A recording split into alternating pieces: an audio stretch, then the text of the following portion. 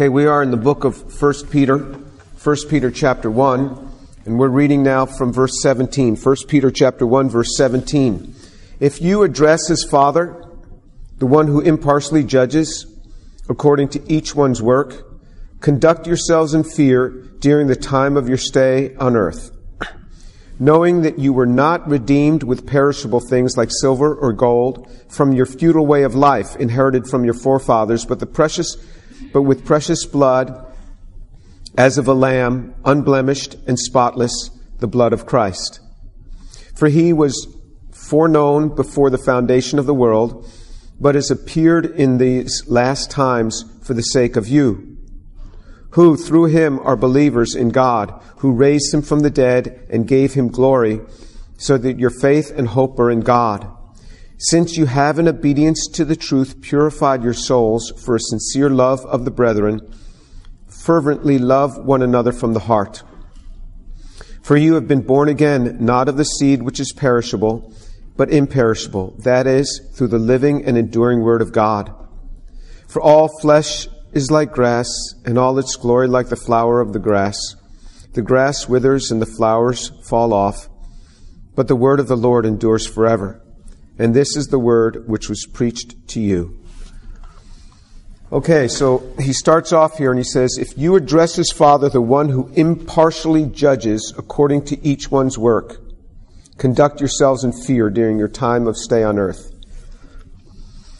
We address God as Father, and if we address him as Father, Peter warns us here that he impartially judges. He judges according to each one's work.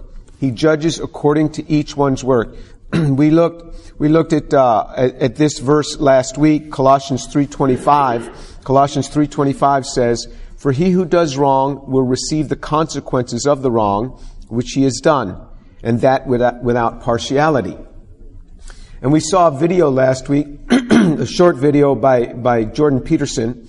And in that short video, he talked about how, as a clinical psychologist, just looking at this purely as a clinical psychologist, that something happens in a person's life, and they think that that is so hard and so unfair. But then the clinical psychologist will track that back, and all of a sudden it's, oh, this was the source of that. This thing that happened 4 years ago was the initial source of that. And his conclusion as a clinical psychologist was, nobody ever gets away with anything, not even once. Nobody ever gets away with anything, not even once. This is exactly what the Word of God is telling us. Nobody gets away with anything, not even once.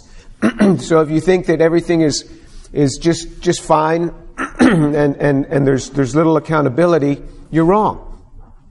We are held accountable for these things. And this is in the body of Christ. We are not held accountable in the sense that we lose our salvation. That is set in Jesus Christ. And the admonition today is for those who are part of the body of Christ, those who are saved, those who call themselves believers in Jesus Christ. That's the admonition for us today. I'm not talking about people outside the church. This is for people inside the church. Peter is writing to the church, and he's writing to people, and he says in verse 17 of 1 Peter chapter 1, if you address as Father, the one who impartially judges according to each one's work, conduct yourselves in fear during the time of your stay on earth. Conduct yourselves in fear. You address him as Father, just remember he's judge, and conduct yourselves in fear during your time which is on the earth. Remember the other thing that Jordan Peterson was saying, when you read the Old Testament, it certainly looks like this, that if you don't get it right, there is going to be judgment. The judgment may not just affect you, it may affect your whole family, all the ones you love, and your entire culture could be wiped out.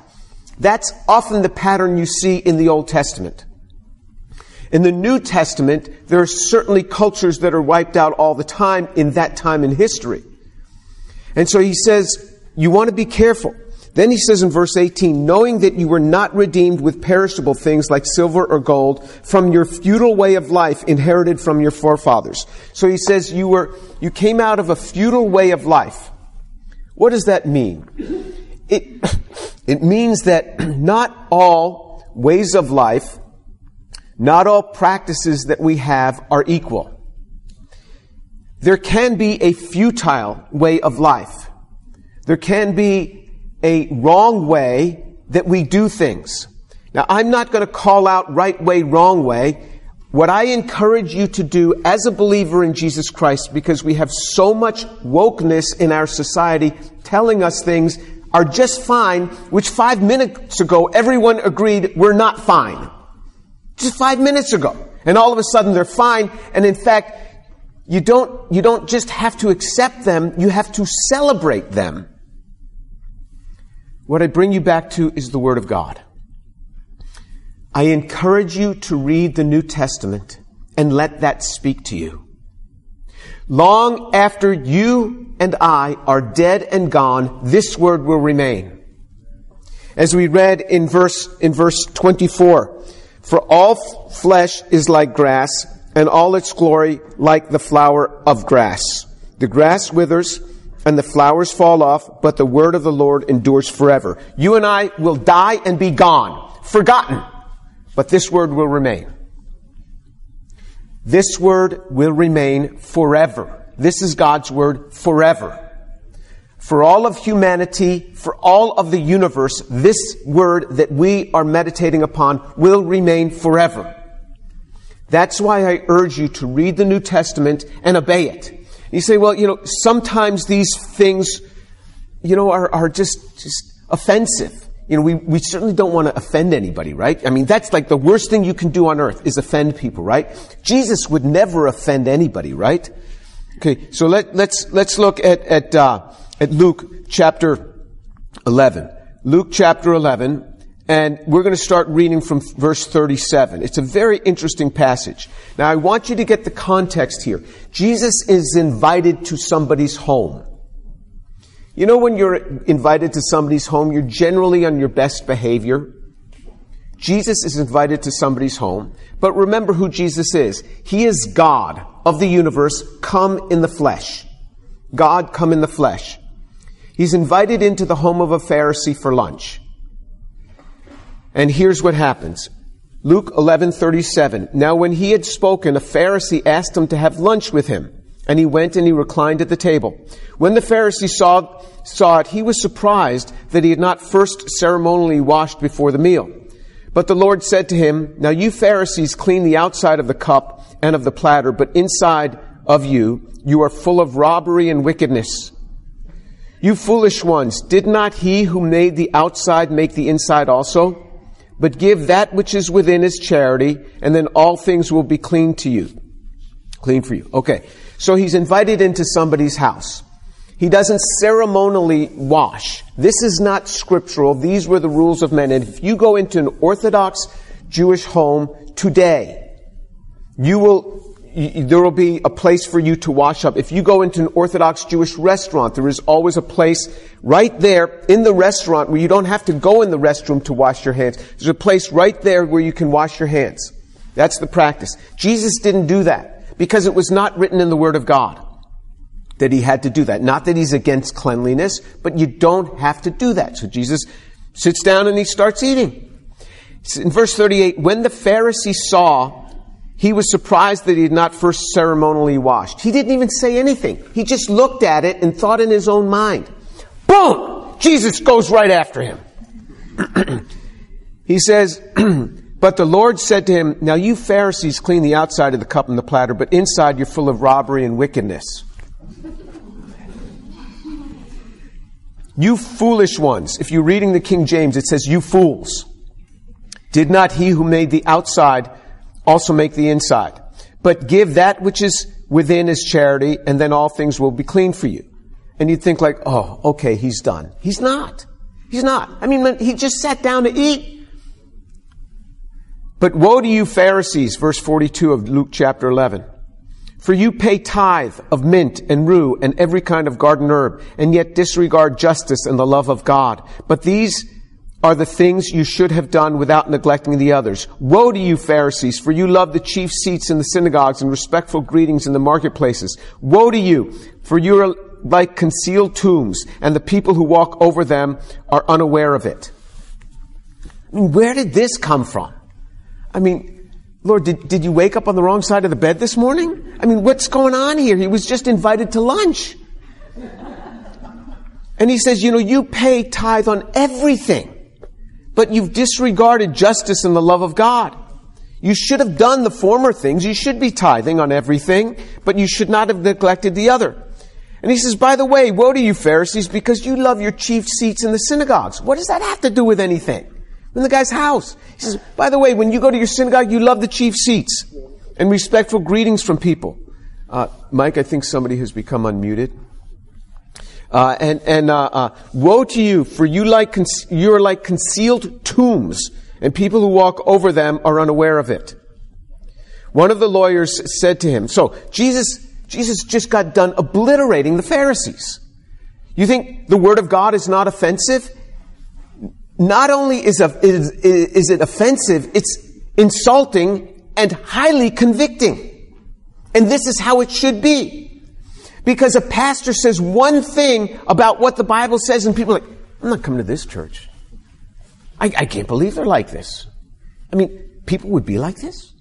I mean, just look at the Word of God. That's why I encourage you to read the New Testament. Everything that offends you, just rip the page out. Doesn't apply to you anyway, because what does it know, right? You want to do that? Verse 45, one of the lawyers said to him, now these are the scribes, these ones that really keep track of the word. One of the lawyers said to him, teacher, when you say this, you insult us too. So Jesus says, I'm sorry. I really didn't mean to insult you. That was not my intent, because I don't. Verse 46, but he said, woe to you lawyers as well, for you weigh men down with burdens hard to bear, while you yourselves would not touch the burdens with one of your fingers. Woe to you, for you build the tombs of the prophets, and it was your fathers who killed them. So you are witnesses and prove the deeds of your fathers, because it was they who killed them, and you build their tombs. For this reason also the wisdom of God said, I will send to them prophets and apostles, and some of them they will kill, and some they will persecute. So the blood of the prophets shed since the foundation of the world may be charged against this generation. The blood of all the prophets shed since the foundation of the world may be charged against this generation, from the blood of Abel to the blood of Zacharias. When he says Abel was the first person that was killed. Remember, Cain slew Abel in the book of Genesis. Zechariah is the last prophet to die in the Hebrew Scriptures. Our Old Testament is the same as the Hebrew Scriptures, but they order it differently. Their last book is 2 Chronicles. The last person to die in 2 Chronicles is Zechariah. So when he says Abel to Zechariah, he's saying from A to Z, beginning to last, all of them, all of the prophets, boom, it's on your doorstep. You're responsible. You lawyers, today, at lunch today, you're responsible for their deaths. The blood is on you. Zechariah, who was killed between the altar and the house of God. Yes, I tell you, it shall be charged against this generation. Woe to you, lawyers, for you have taken away the keys of knowledge, and you yourselves did not enter, and you hindered those who were entering. Can you believe what it would be like to be Jesus' disciple? Be like, oh. I mean, Jesus is just reaming these people. This is what the Word of God is. I want you to remember this when the Word of God says something that bothers you. It says in verse 53 of Luke chapter 11, when they left there, the scribes and the Pharisees began to be very hostile and to question him closely on many subjects, plotting against him to catch him in something he might say. I want you to check your heart. When the Word of God says something that offends you, that offends your woke culture, will you come away from this and hate Jesus? Will you hate His people? Will you hate his church because it has offended you? The Word of God is smoking hot, and it is there to keep us in line. Jesus said, if you love me, you will keep my commandments. If you love me, you will keep my commandments. He assesses our love for him by how we keep his commandments. And he says, and my Father will love him, and we will come to him and disclose ourselves to him. This is what it says in John chapter 14, verse 21. If you love me, you'll keep my commandments. Just remember that. If you don't love him, you'll get upset with his commandments. You'll get offended with his commandments. The Word of God is smoking hot. And Jesus doesn't pull any punches. He goes against the culture of the time.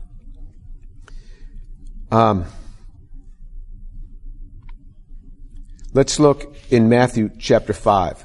Matthew chapter 5, verse 27 and 28 in particular. 28 is the first verse that I read from the Bible that convicted me. And the first verse that I read from the Bible that opened my heart to receive Jesus. Matthew 5:27. You have heard it said, you shall not commit adultery. Well, we've heard it said. That's one of the 10 commandments. As a Jew, I knew that commandment. Verse 28. But I say to you that everyone who looks at a woman with lust for her has already committed adultery with her in his heart.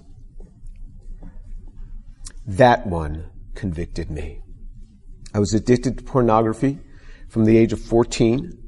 The place that I was working, I found all these magazines, and from the age of 14 to the age of 18, when I heard the Word of God, I was deeply involved in pornography. That verse convicted me. Why should I even care? Why should I care? Why should this Jewish kid from New York City care what some guy 2,000 years ago says? Why should I even care? For all I know, I didn't know Jesus was a Jew. I thought he was a Christian. Why should I even care? But this word convicted me. That was the first time I knew that I was a sinner. And he says to look at a woman for lust for her. I didn't know how to look at a woman any other way. I'm just telling you. I didn't know how to look at a woman any other way. And he says he's committed adultery with her in his heart. How can you commit adultery in your heart? I thought you commit adultery by doing something with your physical body. Jesus gets right at our heart. But it doesn't stop there. If the Word of God convicts you, let it convict you. It doesn't stop there. It goes on. He says,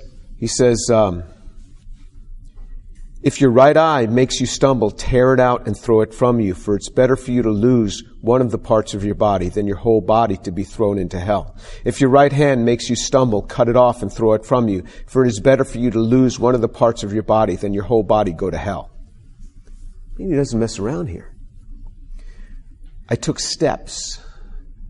I took steps in relationships with young women to be free of this.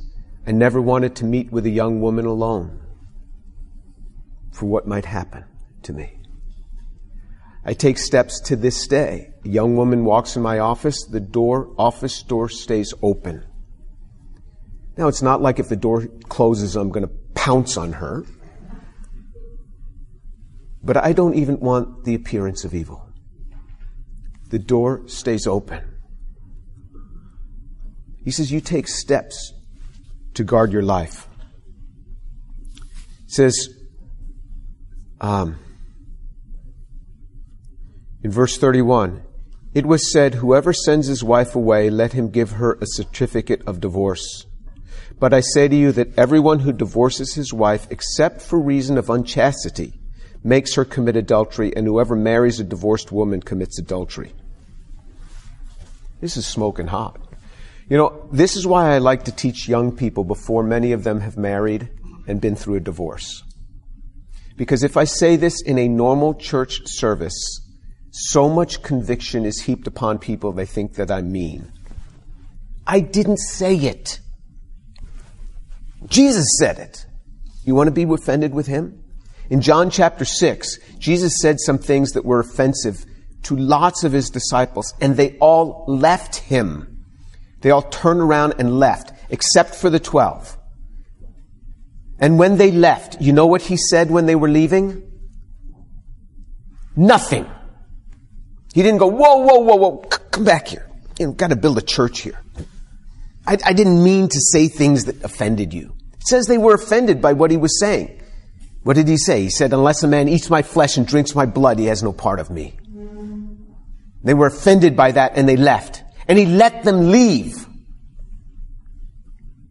Then he said to the 12, do you want to leave also? And Peter said, for we have come to know and believe that thou art the Christ, the Holy One of God. We've come to know and to believe that thou art the Christ, the Holy One of God.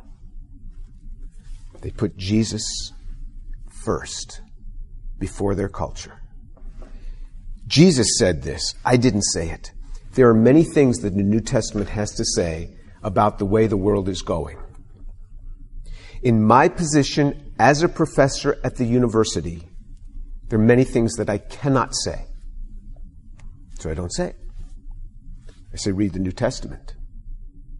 You want to walk with Jesus? Read the New Testament. This will define for us the way to go. He says in 1 Peter chapter 1, verse 17, if you address as Father, the one who impartially judges according to each one's work, conduct yourselves in fear during the time of your stay on the earth, knowing that you were not redeemed with perishable things like silver or gold from your futile way of life, inherited from your forefathers. Antiquity doesn't even make it good. Even if this way of life has been passed down from your forefathers, doesn't make it right. He says it was a futile way of life. The way I live my life is supposed to be in conformity to the Word of God. That's what it says. Will this word offend you? Will you be like the Pharisees and say, I'm not going to take this? No way. Did you know everybody who is called by Christ, this is not for people of the world, this is for people in Christ. Everybody who is called by Jesus is called to have their life in conformity to Christ. He says we are to be married to an individual for the rest of our lives. And the only thing is, if there has been unchastity in that marriage and a pattern of that, that is the only thing, or death, that can separate that marriage. And he makes that actually quite clear in Matthew chapter 19. He says that's the only thing. He calls every one of us to one sexual partner for the rest of our lives. That's what he does. He calls everybody to one sexual partner for the rest of our lives. That's not what the world says. That's what Jesus says. One sexual partner for the rest of your life. That's what he says. Unless death separates you, or in the extreme case of marital unchastity. If you're not happy in your marriage, unless there's been a pattern of unchastity, I'm just telling you, that's what the Word of God says. And there are many lifestyles that we could pick out and start talking about here. But I can't go near it lest I lose my job. So I say, let the Word of God speak to you. Will you obey it? One partner for the rest of your life. He calls everybody to self-restraint.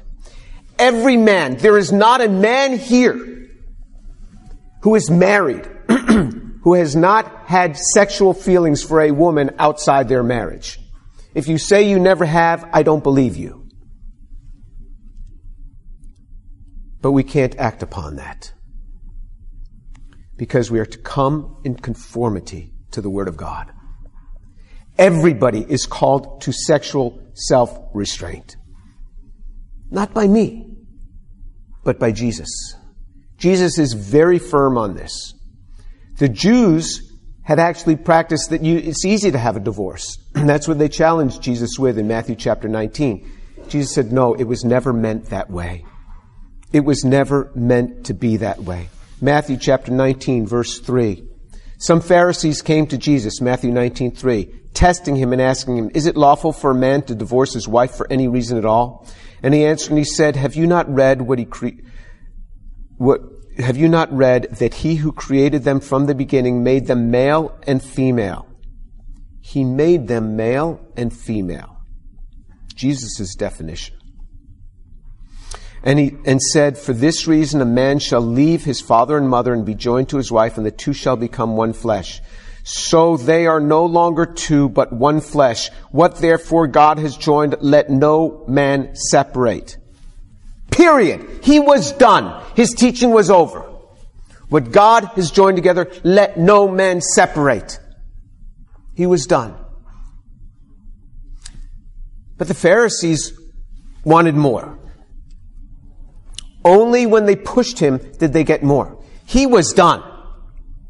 You see how firm he is on this? This is not me. Get upset with Jesus. They said to him, why then did Moses command to give her a certificate of divorce and send her away? And he said, because of your hardness of heart, Moses permitted you to divorce your wives, but from the beginning it has not been this way. There are many things that are permissible, but he says it's not the best way. It's not the best way. This is why I urge young couples who are struggling together. I urge them not to divorce. I urge them to work this thing out, to go into counseling. I've been in counseling many times in my marriage. We'd go for tune-ups lots of times. We needed it. We got it. And I've been married over 40 years, and I'm thankful for it. And I love my wife. I love to be with her. But there were times that things were not going well, and I am so glad that I didn't ditch the marriage. Now, that was never in my mind. Never. I remember we went to one counseling, she mentioned, the terms about divorce. I'm like, what are you talking about? Neither of us has ever mentioned divorce. We want to flow together well, but divorce was not in our nomenclature. Wasn't there. Wasn't going to happen. I had made a commitment to her and to God. So I was going to live together in war or in peace, and I'd much rather have peace. He says Moses allowed this because of your hardness of heart. It's because our hearts are hard that these exclusions come in. From the beginning it has not been this way. And I say to you, whoever divorces his wife except for immorality and marries another woman commits adultery. Now that's smoking hot. The disciples said to him, if relationship of man with his wife is like this, it's better not to marry. But he said to them, not all men can accept this statement. Some of those, it's been given to them. For there are eunuchs who are born that way from their mother's womb, and there are eunuchs who are made eunuchs by men, and there were eunuchs who are made themselves eunuchs for the sake of the kingdom of heaven. He who is able to accept this, let him accept it. He says, not everybody can accept this. We push marriage so much in the church, but the highest ideal has always been singleness in the church. Paul spoke about this. You can serve the Lord. I mean, I saw this with a good friend of mine, Eric Mingle. Many of you might know Eric Mingle. He was one of the campus ministers with Chi Alpha. He was the greatest campus pastor. He would stay up late at night with guys, counseling them, talking to them and everything. Then all of a sudden he meets this young lady, and I knew, that's it. His ministry's toast. It's gone. And sure enough, once he got married, he couldn't stay up late at night talking to guys, counseling them, living with them, and his effectiveness in campus ministry, let's say, changed. And because singleness is a great thing, but not all people can accept it. There's no way I could have accepted singleness. I was not designed for singleness. I mean, my mind was on women all the time. I mean, even when I was reading the Bible, I mean, my mind was on women. I was so glad when I got married. I wanted a wife. I'm not one of these guys who was called to this.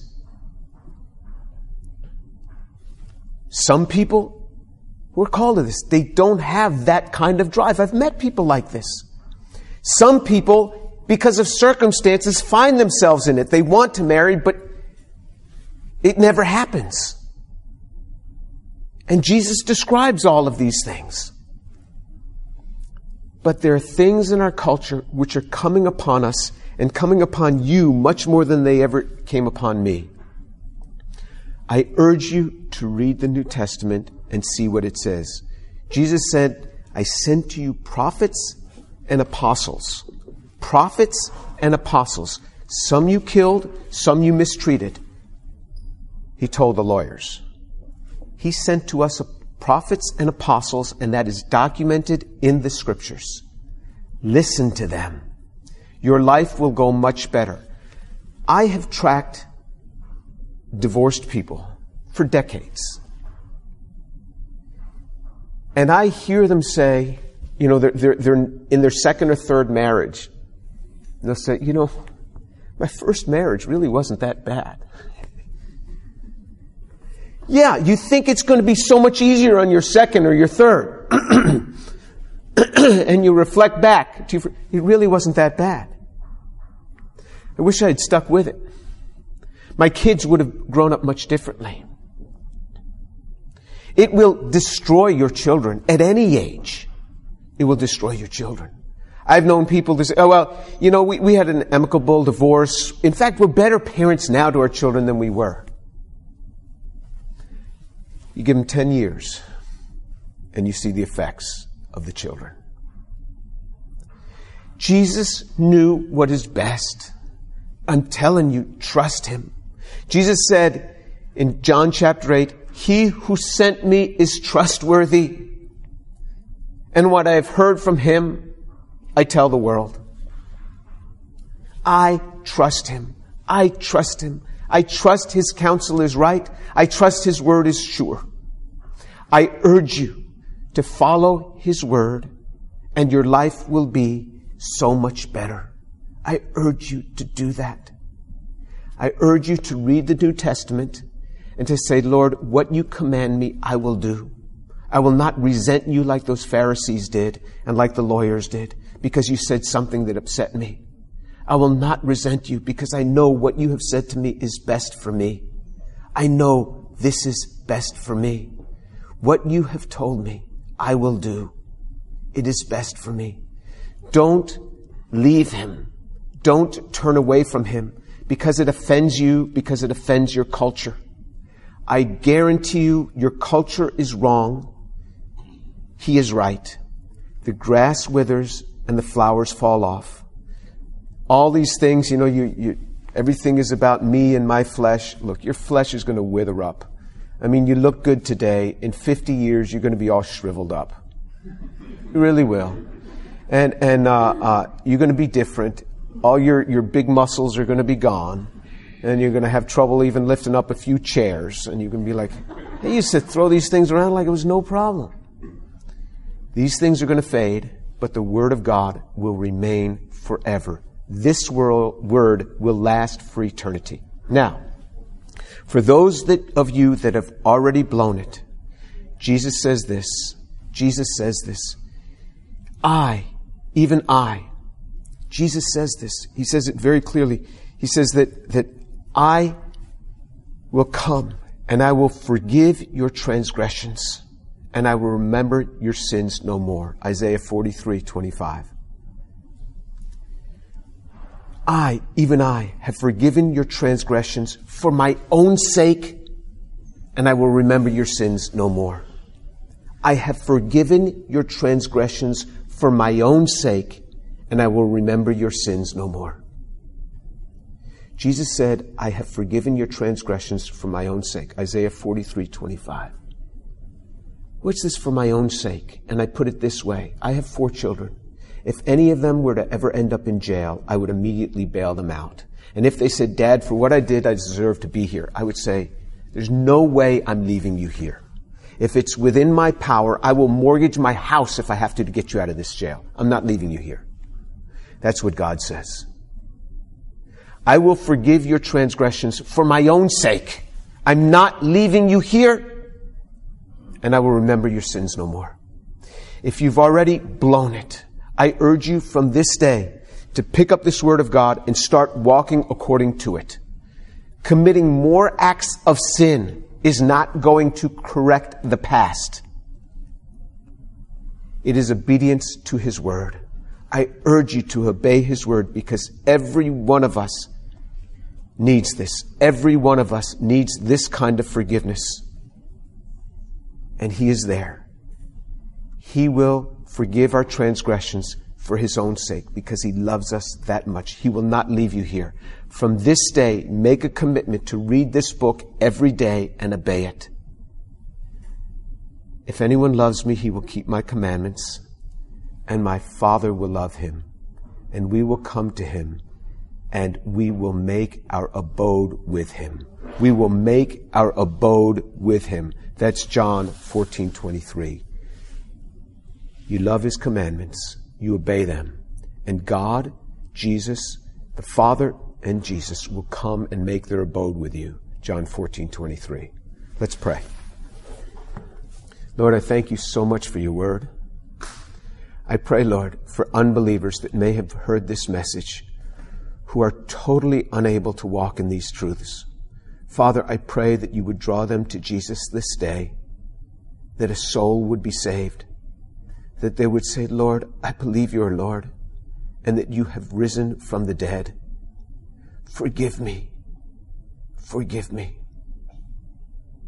And Father, for those that know you, I pray that they would walk according to your word. For many of these young people, I pray, Lord, that they would walk according to your word, because you have the very best for them.